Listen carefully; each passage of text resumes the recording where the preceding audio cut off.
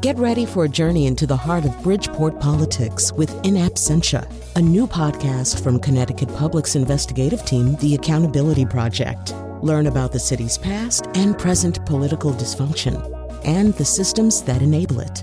Tune in wherever you get your podcasts. Funding provided by Gregory Melville and Susan Fox and Kathleen Bromage.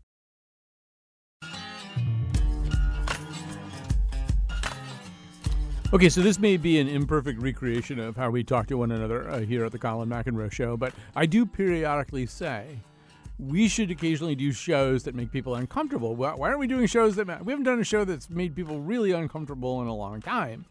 And I was saying that at one of our meetings, and Betsy Kaplan said, who's the senior producer here, said, well, I have one coming. And I said, well, what show is that?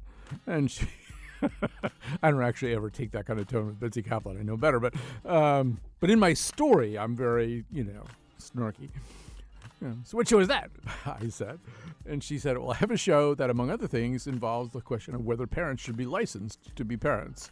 And I thought, well, that could make people uncomfortable. So here we are. It's not just a show about that. I think it's about sort of many of the latent ideas we have about being parents, about the notion of having children. So, for example, in the second segment, we'll be talking about whether or not one child per couple type China type policies actually maybe make sense and help the planet and aren't completely incompatible with American values. And in the final segment, we're going to talk about, what are we going to talk about? We're going to talk about, the notion of, let me just backtrack and say, for example, in 2014, there was kind of a celebrated case where a 9-year-old girl was left by her mother to play in a park nearby the McDonald's where the mother worked. The mother had no other child care solution, and so she sort of had her nearby. She was arrested. The child was taken away from her, all this kind of stuff. So in the final segment today, we're going to talk about that. What are our assumptions about who should be allowed to do what, how much you can pay out the rope of parenting. And in particular, we're going to talk about a Utah measure, which actually kind of tries to protect parents who make their own decision about how much freedom and independence their children should have. But here at the beginning, we are going to deliver on Betsy Kaplan's promise. We are going to talk to you specifically also about an imagined future. Actually maybe two imagined futures where the decisions about who gets to have which children and who has to have which children are taken away from individual parents and placed in the hands of authorities. Joining me here in studio is Kristen Setzi, writer and author of, most significantly, the novel The Age of the Child. First of all, welcome to our studios. Thank you. So let's set this up a little bit. The book begins in a not too distant future, and in this not too distant future, reproductive choice has been essentially removed from people. You have the baby or else. You have the choice to conceive. Yes, right. Yep. But you can't have as we do now. You can't have birth control. You can't have an abortion, and even your miscarriages will be investigated, correct? Yeah. So talk about why you sketched out that particular scenario. Because it's not very far-fetched. We already have people trying to restrict access to abortion. We have people like Rick Santorum who have argued about the dangers of birth control. If you go to the extreme right in this conversation, you will find people who think that abortion and birth control should all be wiped out so that we can preserve the sanctity of the potential for life. Right. I mean, it always seems to some of us, I would place myself somewhere near the middle, left of the middle here, but I always feel like if you're opposed to abortion, you ought to be in favor of a birth control because birth control has a way of lowering the necessity of abortions. But there are a whole bunch of people who just don't see it that way. So you've got that futurescape. And in that futurescape, we should say, you imagine a world in which one of the most visible results are what are called abandons, just children who, because of all this, are born to parents who don't want them or can't have them or simply are in no position to deal with these children who have been essentially forced upon them. And their solution is to just leave them like the proverbial babies in baskets that populate Victorian literature. They populate our country right now. It wasn't too long ago that people were dropping kids as old as, I think, 17 on hospital doorsteps. And just recently on local news, there was video footage of a guy dropping a car carrier in front of a bank, or I don't remember the building, but he was caught on TV, abandoning a baby there. So people do it now. So now just imagine that every single person who can't afford it or doesn't want it is forced to have child after child after child. Right. So, and you have these two protagonists, Catherine and Margaret, who have different views of how their own personal destinies need to play out. Maybe you can give us a sense of each of these women. Yes, Margaret is very happy to have her child. So she's very thrilled about her pregnancy. She's wanting to talk about her pregnancy, but Catherine, who has never wanted a child and who, thanks to the absence of birth control, found herself pregnant, is doing the best she can to ignore the fact that she's pregnant. And part of that is not talking about it and not acknowledging it. And so she kind of distances herself from her friends so that they don't have to have those conversations.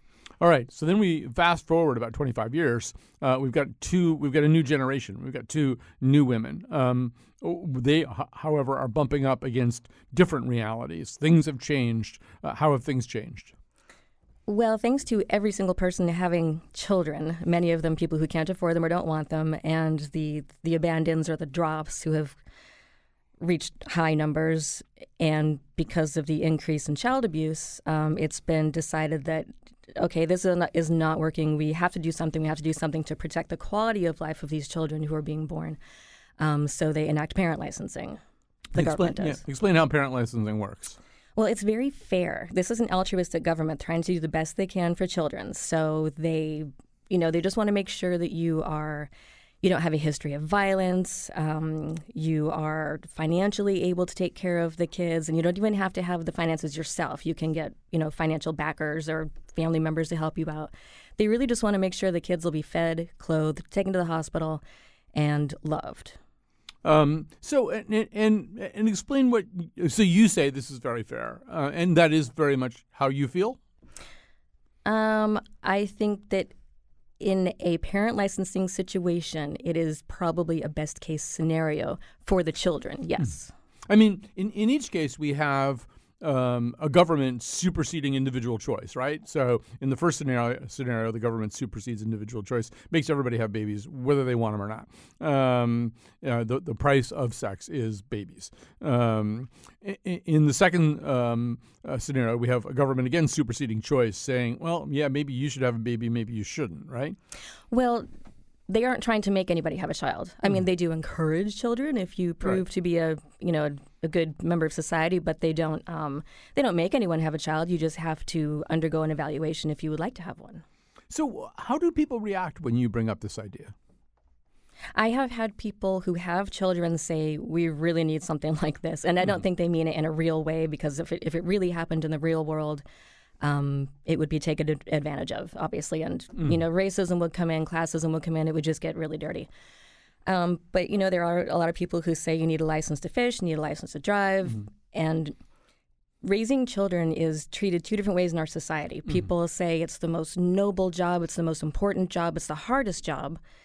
But simultaneously, they'll say everyone should do it. Oh, you don't want to do it? You should do it. And if it's the hardest, most noble job, I'm not quite sure how those two things work together. I'm looking at Twitter here. The concept of licensing, this is from Stephanie. The concept of licensing parents is so offensive, I will have trouble listening to it being discussed. There is already so much prejudice imposed on people outside the reigning norms. We don't need to cement it in place with regulations. You probably hear versions of this a lot. Yes, and I think all it is. The reason I wrote this was to present a flip side of trying to limit birth control and abortion.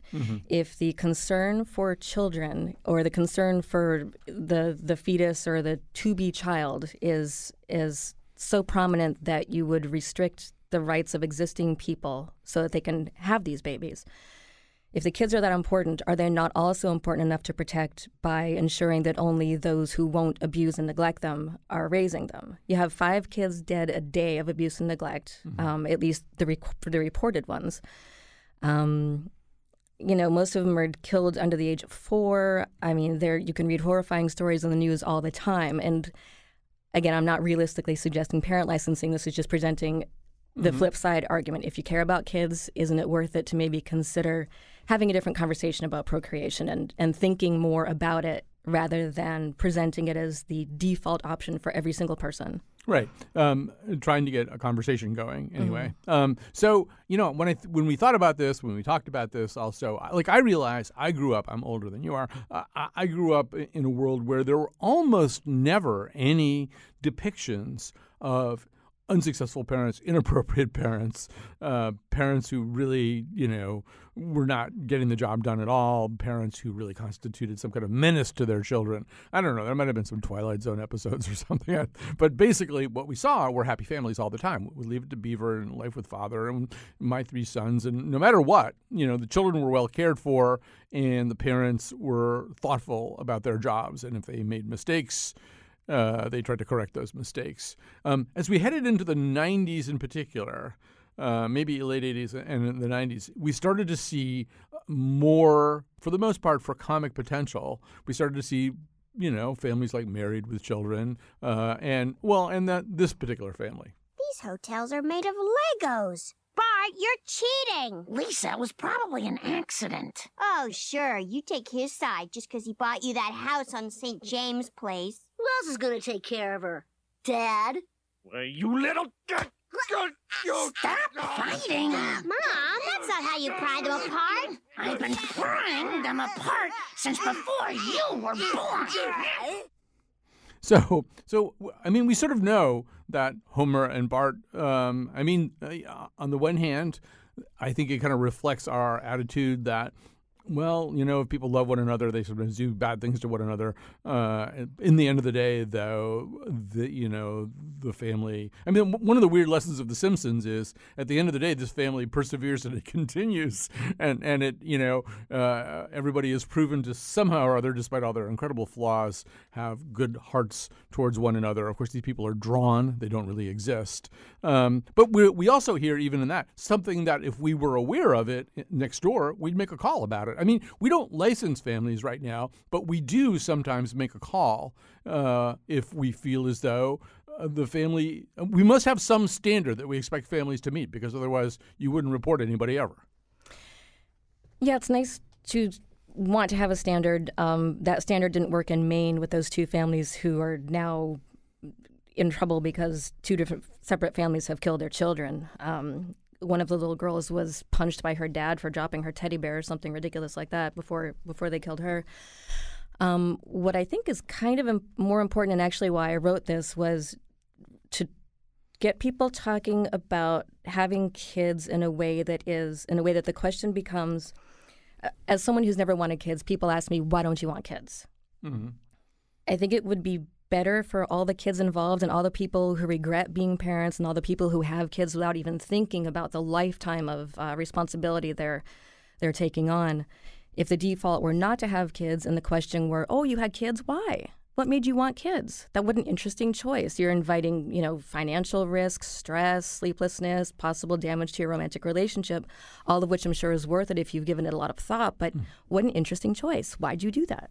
Right. So you're sort of saying, where's the default setting? Well, if the default setting is if everything works, you should be pushing out babies, or at least a baby or 2, and building a family. And that's the default setting. Explain why you're not using the default setting. You're sort of saying maybe the default setting should be the opposite, and explain affirmatively what it is that's making you, besides just conformity and adherence to tradition or whatever, what's making you want to do this? Right, because I think if it comes to that, then we don't have the assumption among everyone being, everyone has kids, it's just what you do. Oh, having kids is easy, because it's not easy, and a lot of people are so not thinking about it that almost half of all pregnancies are unintended or unplanned. And that's, that just seems weird for such a monumental life choice that not only creates a whole new life, but then becomes responsible for this new life. As people say, that's the most important thing you can do. So it should really be more thought-inducing, or whatever the word is, than just, oh, it's just what people do. Oopsie, I'm pregnant. Right. Well, I mean, one thing that people say is, it's so enriching. It will be so enriching. It will enrich my life. It will enrich my marriage. My husband and I, or my wife and I, will be so much emotionally and psychologically and spiritually richer as a result of having done this. One of your arguments is that is very focused on the two adults in question as opposed to the children. Yeah. And it will be. I mean, anybody who makes the choice to have a child is doing it for their own personal reasons. There's no way to get around the idea of it. And selfish is going to be taken the wrong way here. But people who say, I want a child, and then they have a child, are doing it because they want to, whether it's to hopefully not to fix a marriage and hopefully not to do anything to your relationship, because if that doesn't work, then what do you do? But as long as you're thinking about it and considering all the things that could come into play, that your own personal risks as a pregnant person, potential risk to the child. I mean, consider all that stuff, fine. Want to have a kid, fine. But at least think about it. It should be something that takes thought and consideration and conversation, and not just, that's what you do. You've actually got a parent licensing Twitter account. I would imagine that also would be waving a red flag at a Twitterverse full of bulls. First of all, say why do you once again, as a conversation starter, I assume, yeah. Yeah, because I think it's an important conversation. It's just to get people thinking about how much they actually care, not just about creating life and making babies, but why do you want so many people to have them? Why say to someone who doesn't want kids, you should have them? I won't even say that to someone who doesn't want a dog. Oh, you should get a dog. Mm-hmm. You don't do that to people. So if this can create a conversation about how much people care about the actual quality of life of these kids being born, then I think that's valuable. Let's sort of create a kind of middle ground option that we can talk about here. So, I mean, I'm looking at our Twitter account, and there's some people kind of freaking out about this whole idea. But let's sort of look at it in terms of a middle ground. So the middle ground would be most people can get their driver's license. I mean, unless you really, really, I mean, the driver's test, you might have to take it a couple of times or whatever. You can get your driver's license. That permitting process isn't there to keep people from driving.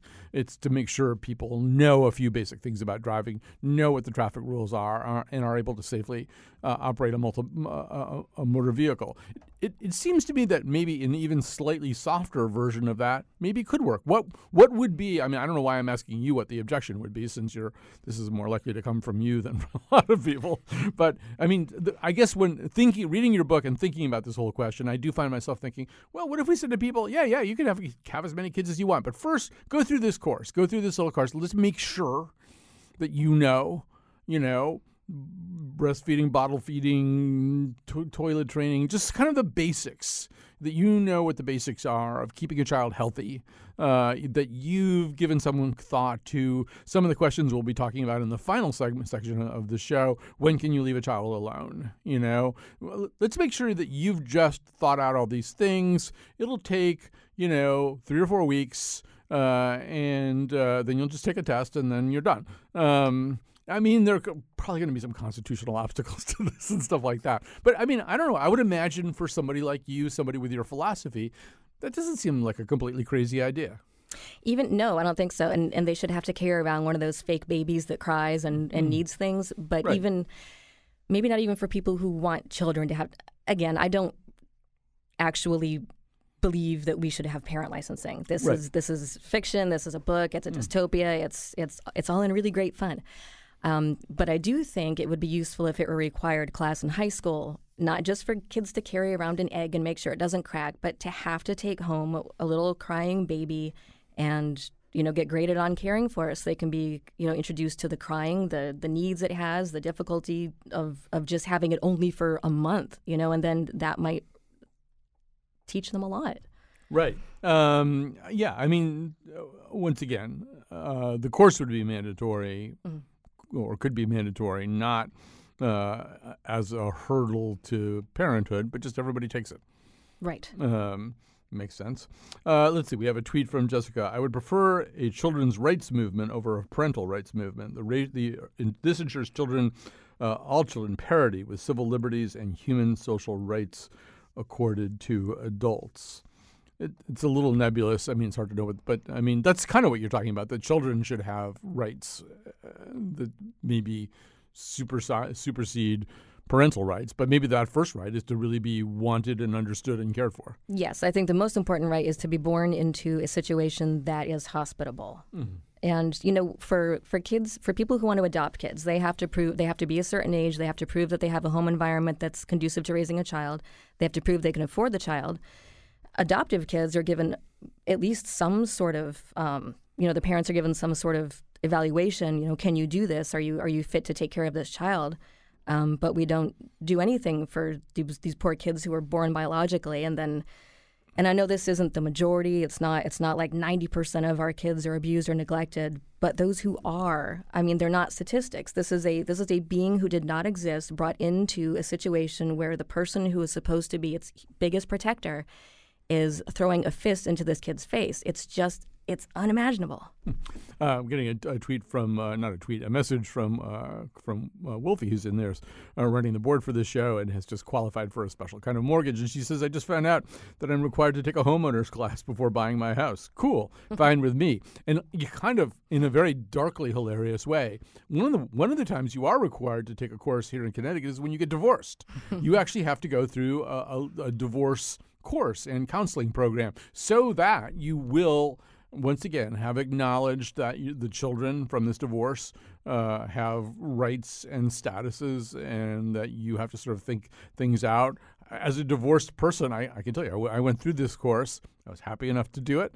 Didn't regard it as an encumbrance, but it was amazing. I mean, pretty much everybody else in the class I was in was really mad that they had to do this, thought they had it all figured out. The more that I was in discussion sections with them, I thought, oh, no, they don't have it figured out. In fact, one of the reasons they're so resistant to taking this course is because they just want to do whatever they want to do, and they haven't, they haven't prioritized for their anger versus their children's needs and stuff like that. I don't know. Sitting through that course persuaded me that this course was completely necessary. So, maybe on the education front, that's what we're really talking about. If we are interested, if we as a society say we love children, that can't just mean we love the fact that they're born. It has to mean I love them. I want them to be cared for. I want them to not be neglected. I want them to be happy. Mm-hmm. All right. So we're going to take a break here. We're going to talk about a different aspect of this, which is just like how many children should people have, which will be probably another exciting topic on social media. I touched my belly overwhelmed by what I had been chosen to perform. But then an angel came one day, told me to kneel down and pray. For unto me a man-child would be born. Oh, this crazy circumstance, I knew his life deserved a chance. We're back. We are discussing just kind of some of our latent, or as I said in the previous segment, default notions about who should have children, when should children come into the world, and how should people think about that whole equation. One of the occasions for having this conversation is a novel called The Age of the Child by Kristen Setzi. She is here in studio with me. This book is out in paperback. One of the things that's in the book, I think, is the ungovernable impulses, the way that these impulses, whatever they are, that we have about the notion of childbirth and reproduction, how they are difficult to tame. In the first segment, you have Catherine, who's just like a coyote chewing her leg off to get out of the situation, right? The society is telling her, the society has a very clear, unambiguous code about this. The society is saying, this is what you do. You are pregnant, you are having a baby. That's it. No questions asked. Punishments, even for the thought crime maybe of thinking a little bit differently about that, or browsing a certain aisle in the drugstore. You don't do things like that. So you've got that, and then you've got kind of the reverse of that too. You've got another society 25 years down the line that says, we'd like to think this through for you and with you. But you've got another set of characters, and their impulses also are not that, or one character's impulses are, I would say, equally unamenable to government regulation. Yes, and the first one, Catherine, I'm trying not to do spoilers here. Yeah, I'm trying. I'll try not to do that too. Catherine, as a child-free person, only envisions her life without a child. And so, of course, if abortion and birth control become illegal, you only have so many options. And so she does the best she can to parent without becoming a parent. And that's the best she can. She finally gets herself out of the trap, I guess. But she's limping around on her stumpy leg. And in the second world, we have this person who decides rather suddenly that she wants to have a child. She's not necessarily the best candidate, according to the Parent Licensing Bureau. So yes, somebody who wants to have a child who probably shouldn't is going to have a difficult time in this period. All right, so I think that leads very well into a conversation that Kristen and I are going to have with Sarah Conley, Associate Professor and Chair of the Philosophy Department at Bowdoin College, and the author of One Child, Do We Have the Right to More? Sarah Conley, welcome to our conversation. Thank you for having me. So even the subtitle of your book is equally provocative, and it certainly begins to lay out your argument. But why don't you flesh it out a little bit more for us? Explain what it is that you're arguing here.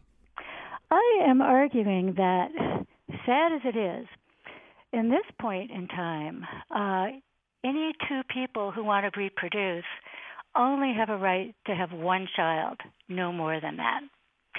And the reason for this is simply that every informed organization says we're heading towards untenable overpopulation. So the United Nations says at our present rate, we're going to reach 9.7 billion people by the year 2050, which is in the lifetime of many of us.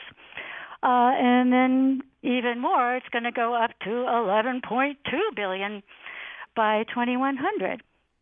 And all estimates as to how much water we'll have, how much food we can have, and not to mention climate change, say we can't sustain that. So I think some people listen to that and say, well, aren't you preaching to the wrong choir? The birth rate in the U.S. is steadily declining. It's even declining in India. I know China has changed its policy. I don't know what's happened as a result of that, but for a while the birth rate in China was going down too. Wherever the trend line is going up, it's not in any of those places. Well, yeah, it is. So there are two things. There's the birth rate, but then there's also the population increase. And if you already have a lot of people, then even if per couple they have fewer kids, you get even more people, right? Mm-hmm. So if you had 100 people and they just have 2 children each, we're going to have 300 people. So even when the fertility rate is declining, the population goes up. It's not like the UN, in making these projections, didn't actually look at the fertility rate. They did. So this is assuming the fertility rate continues to drop, we still get these huge numbers. So how do you propose? I mean, there are sort of carrots, there are sticks, there are sticks that are harder than some other sticks, and there are carrots that are sweeter than some other carrots. What's your preference here? Well, of course, ideally, this would be something people do voluntarily. And that's possible because, as you say, we've already voluntarily chosen to have fewer people than previous generations did, for those of us who have access to contraception and can choose. So one pretty easy thing to do is education. A lot of people just don't know these facts about population, and we could let them know those. Another pretty carroty thing would be to maybe give a tax break to people as they have fewer children. Right now, you get a tax break in the U.S. when you have more children, but we could reverse that. So ideally, that sort of thing would be sufficient. All right, so let's talk about this a little bit more. But since we have here in studio with us a novelist who's thought a little bit about how these measures, that attempt to shape reproductive tendencies, either one way or another, might play out in the future. Kristen, how does this sound to you? I like the idea, but people won't even agree to windmills for environmental protection. So they're not going to give up their kids because a woman named Laura Carroll has a really great book called The Baby Matrix, and in it she discusses pronatalism. And our country is a pronatalist country that not only encourages children but promotes babies and idealizes motherhood. I mean, which celebrity is pregnant? Why isn't Jennifer Aniston pregnant? Could she possibly be? If not, why not? Who else is pregnant? I mean, mothers on commercials are the only ones who know how to clean, how to make pizza pockets, how to decide what juice the family should be drinking. I mean, parenthood is so exalted in this country that everyone continues to think having a baby is the thing that makes you a grown-up. It's what makes you a woman. It's what makes you responsible, valuable, worthwhile. I mean, first we have to get rid of that notion, I think, because nobody wants to give up that title. So, Sarah, I find myself, Sarah Conley, and I'm attempting to be one of the brighter students in your philosophy class, and I'm probably going to fail here. But when I think about these kinds of public policy questions, there's sort of two different strains of thought that kind of collide in my mind. One of them is that it makes sense to me as a matter of policy to make people pay for services that they use disproportionately. It's kind of why I like tolls. If you want to drive a lot, you want to drive 100 miles, good. You pay more to do that than I pay because I don't drive so much. Sounds great. And so you could extend that to this. You could say, well, I mean, a child will use a lot of services. Will use a lot of educational services and other services, public services that are paid for out of the common funds. So if you want to have 5 of these children, maybe you should pay more because you're using a whole bunch of services. You and your flock are using a whole lot of services disproportionately. Now, that collides with another train in my head, and the other train is, on the other hand, we try to function collectively as a society. So we don't make people who we ideally anyway have a society in which somebody with a debilitating disease at any stage of their life is in some way not forced to pay the entire cost, that we don't see that as this public burden. I mean, I could name lots of other things, but there's sort of ways in which we try to say, well, no, it's not that you go forward paying what you cost. It's that we function together collectively, ideally under the best circumstances. So other than giving me a C+ in your course, what's your reaction to those two things as applied to sort of just have one baby kind of concept? Okay, well, you're both doing very well in my class. One, as to whether people would voluntarily give up having so many children. For one thing, we have, right? That's why the fertility rate is dropping. So we know it's possible. As to what you said, one reason we've given up having so many children apparently is the costs of that. And I do think it's true that it would be fair to disincentivize having children if simply educating and giving you a tax break isn't enough. It would be fair to disincentivize it by charging you. Charging you how much? Charging you enough to discourage you from having more than one child. Now, is that somehow unfair and the collectivity should bear this cost?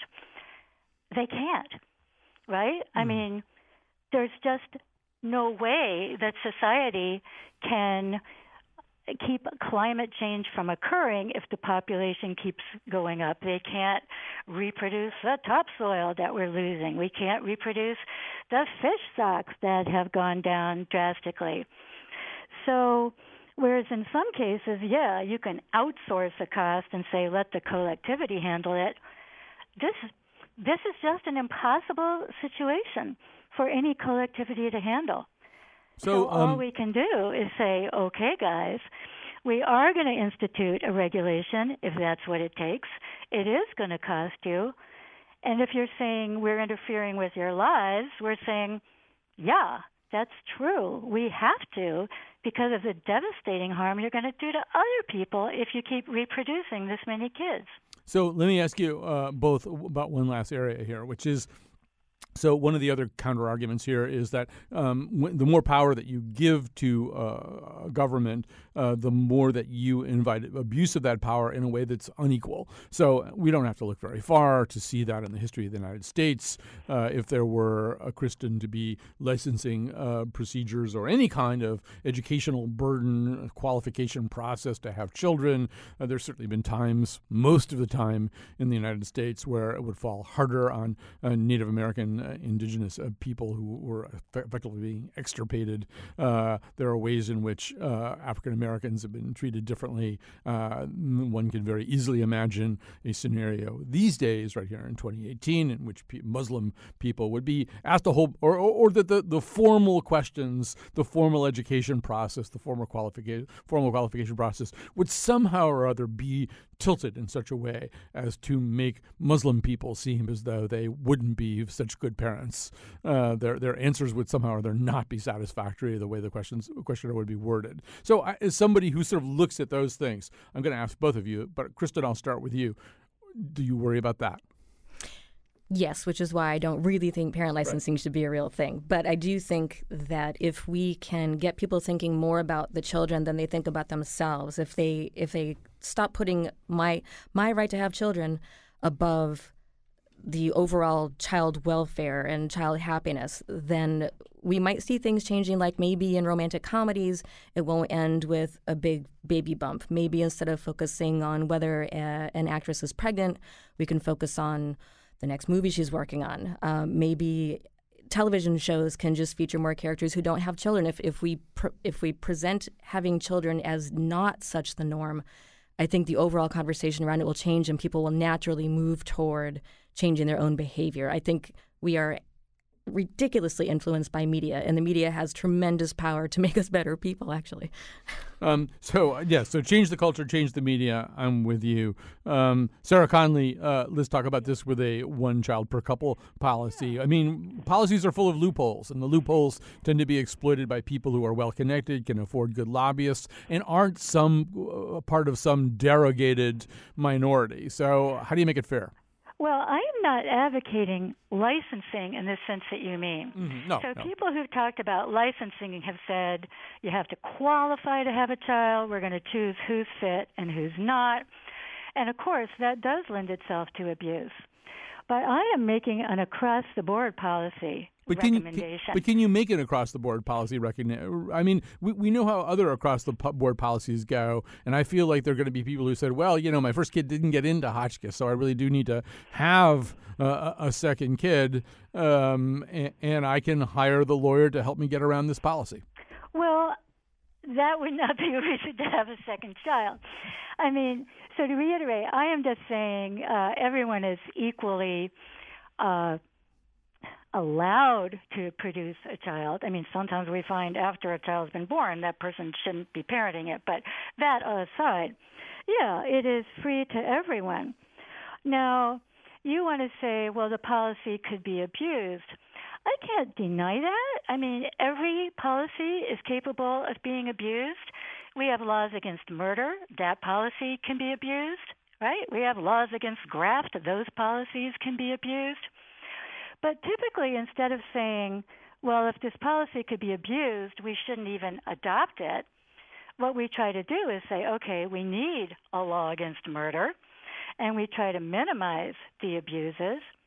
Because otherwise, just saying if it could ever be abused, we can't even think about it, is just going to lead to chaos.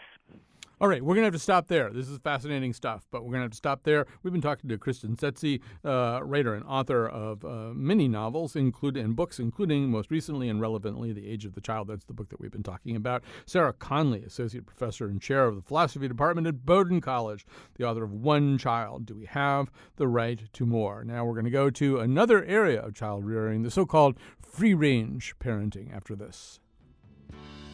Think of a woman children that she'll bring into this world. All right, right before the show started, Chion Wolf and I realized that we'd forgotten to have her record any credits or thank you, so I will have to do that. I'm happy to do it. Chion Wolf is on the board today, making everything sound great and run great. Betsy Kaplan is the person who conceived this show and has produced it. Garnet McLaughlin, Wonder intern, is there on the phones and helping out in other ways. I'm not really sure who else I have to mention. Amanda Fish, I'm sure, did something to further this show. The part of Bill Curry, of course, was played by Fred McMurray. Tomorrow, our show is about the plague of fake news, which is an international problem. And, I mean, it's really an international problem. And if you think the hearings in Congress are going to reel in that kite, you are wrong. It is flying through the sky and repopulating itself all the time. So we'll tell you more about that then. Well, meanwhile, I think starting around 2014 in particular, there were lots of reports, starting with a report I think that came out of South Carolina about a mother whose 9-year-old daughter was playing in a park during the day while the mother worked nearby at a McDonald's. She was arrested. I believe her child was taken away from her for 17 days. But then that kind of triggered in the media, as these things do. The media started covering all kinds of other things where people called up because there's a 7-year-old kid who walks home alone from school or I mean, a bunch of things like that.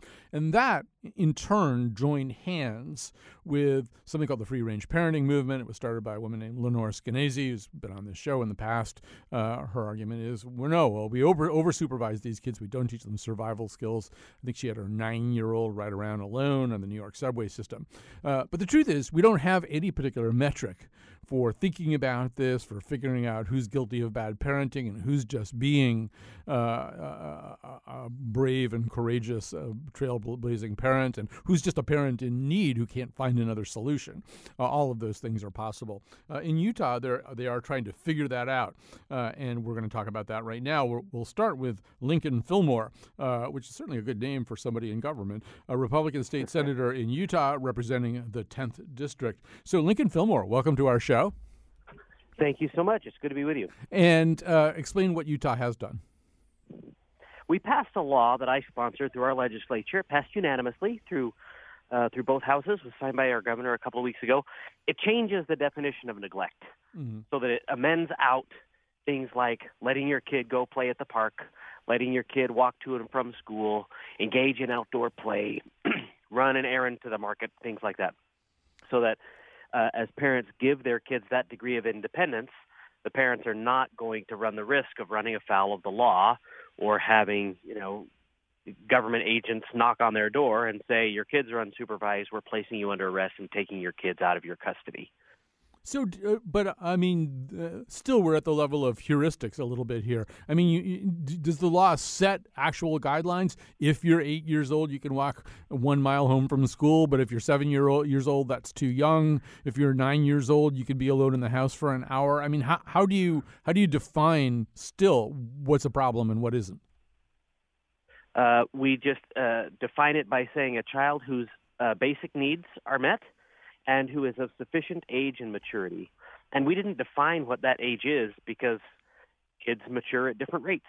And one 8-year-old might be perfectly capable of going to play at the park alone, and another might not.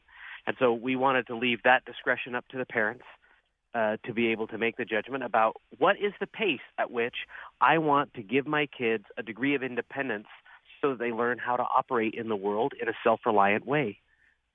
All right, so let's add to the conversation Jessica McCrory-Calarco, assistant professor of sociology at Indiana University and the author of a new book, Negotiating Opportunities, How the Middle Class Secures Advantages in Schools. So, Jessica McCrory-Calarco, as you hear about this, and you're quite familiar already with this Utah law, do you have worries about, one person's good parent, good trailblazing, interesting, independence fostering parent is another person's bad parent, and in some ways we may even bring some of our prejudices and presuppositions into that equation. What are your concerns? Absolutely. So I agree with Senator Fillmore and with the free-range parenting activists more generally that this law potentially offers important protections for parents. It could help to normalize, or rather renormalize, free-range parenting. It has the potential to encourage well-meaning citizens and authorities to think twice before they report a child that they see in public by themselves. But the problem here is that the law may not protect all parents equally because of how it's written, and it may not guarantee all kids the same chance to live free-range, because we can see that essentially Senator Fillmore was mentioning the clause of basic needs being met and a child of sufficient age and maturity. And so for middle and upper middle class parents, and especially middle and upper middle class white parents, that's an easy bar to meet. Essentially, they're able to meet all of their kids' needs. They don't have to let their kids stay home at relatively young ages. And so certainly they deserve that protection. But my argument is that all parents, sort of regardless of race or resources, deserve that same protection. But the law, because of how it's written, with those clauses about basic needs and about sufficient age and maturity, might not extend those same protections to poor and working class parents and to parents of color. Essentially, it seems like the law, the way that it's written, protects only what we might call good free-range parents.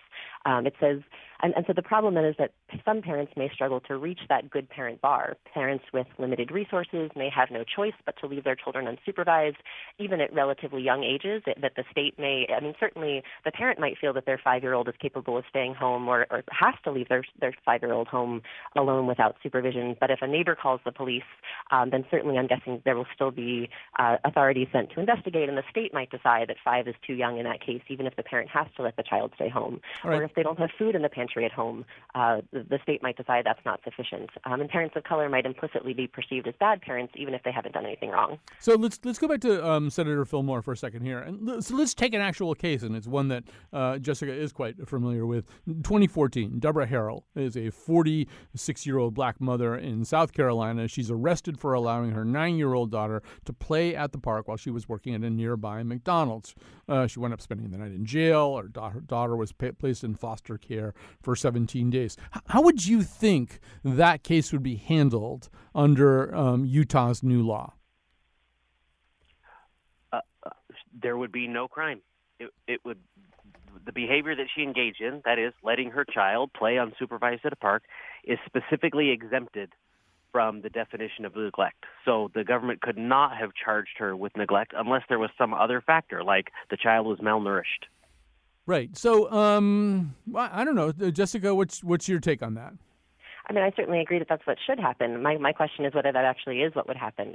For example, certainly it's possible that we don't know the circumstances of what was going on at home. It seems likely that there wasn't anything in terms of, given that the child was eventually returned to her mother, that there wasn't anything that the state found to be problematic at home. And so my hope is in that case that she wouldn't be charged, and that, but it's entirely possible that because she was black, because of the circumstances, that she might have still had to go through that, or still had someone report on her and still have to go through that kind of challenge.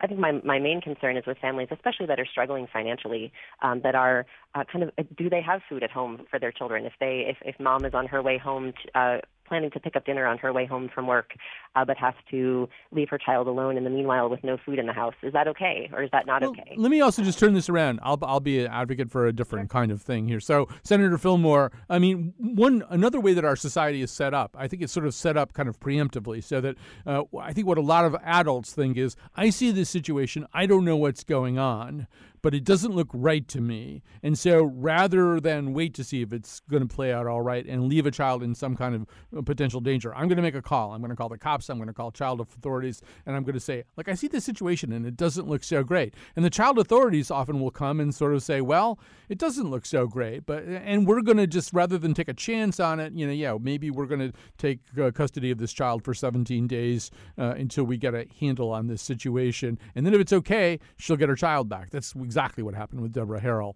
I don't know. Your law looks like it functions a little bit differently. It assumes the best case instead of the worst case? Basically, it grants the parents the deference to be able to make those decisions on their own. And so that when our Child Protective Services Department gets such a call like that, they'll be trained specifically to ask questions about how old is this child, and is the child functioning well? Is she safe? Does he look malnourished? So that before they launch an investigation, they get some basic information so that they can choose whether to proceed or not. And if they do proceed, because they're proceeding at that point would be only to determine, is there something going on here besides a kid playing alone at a park?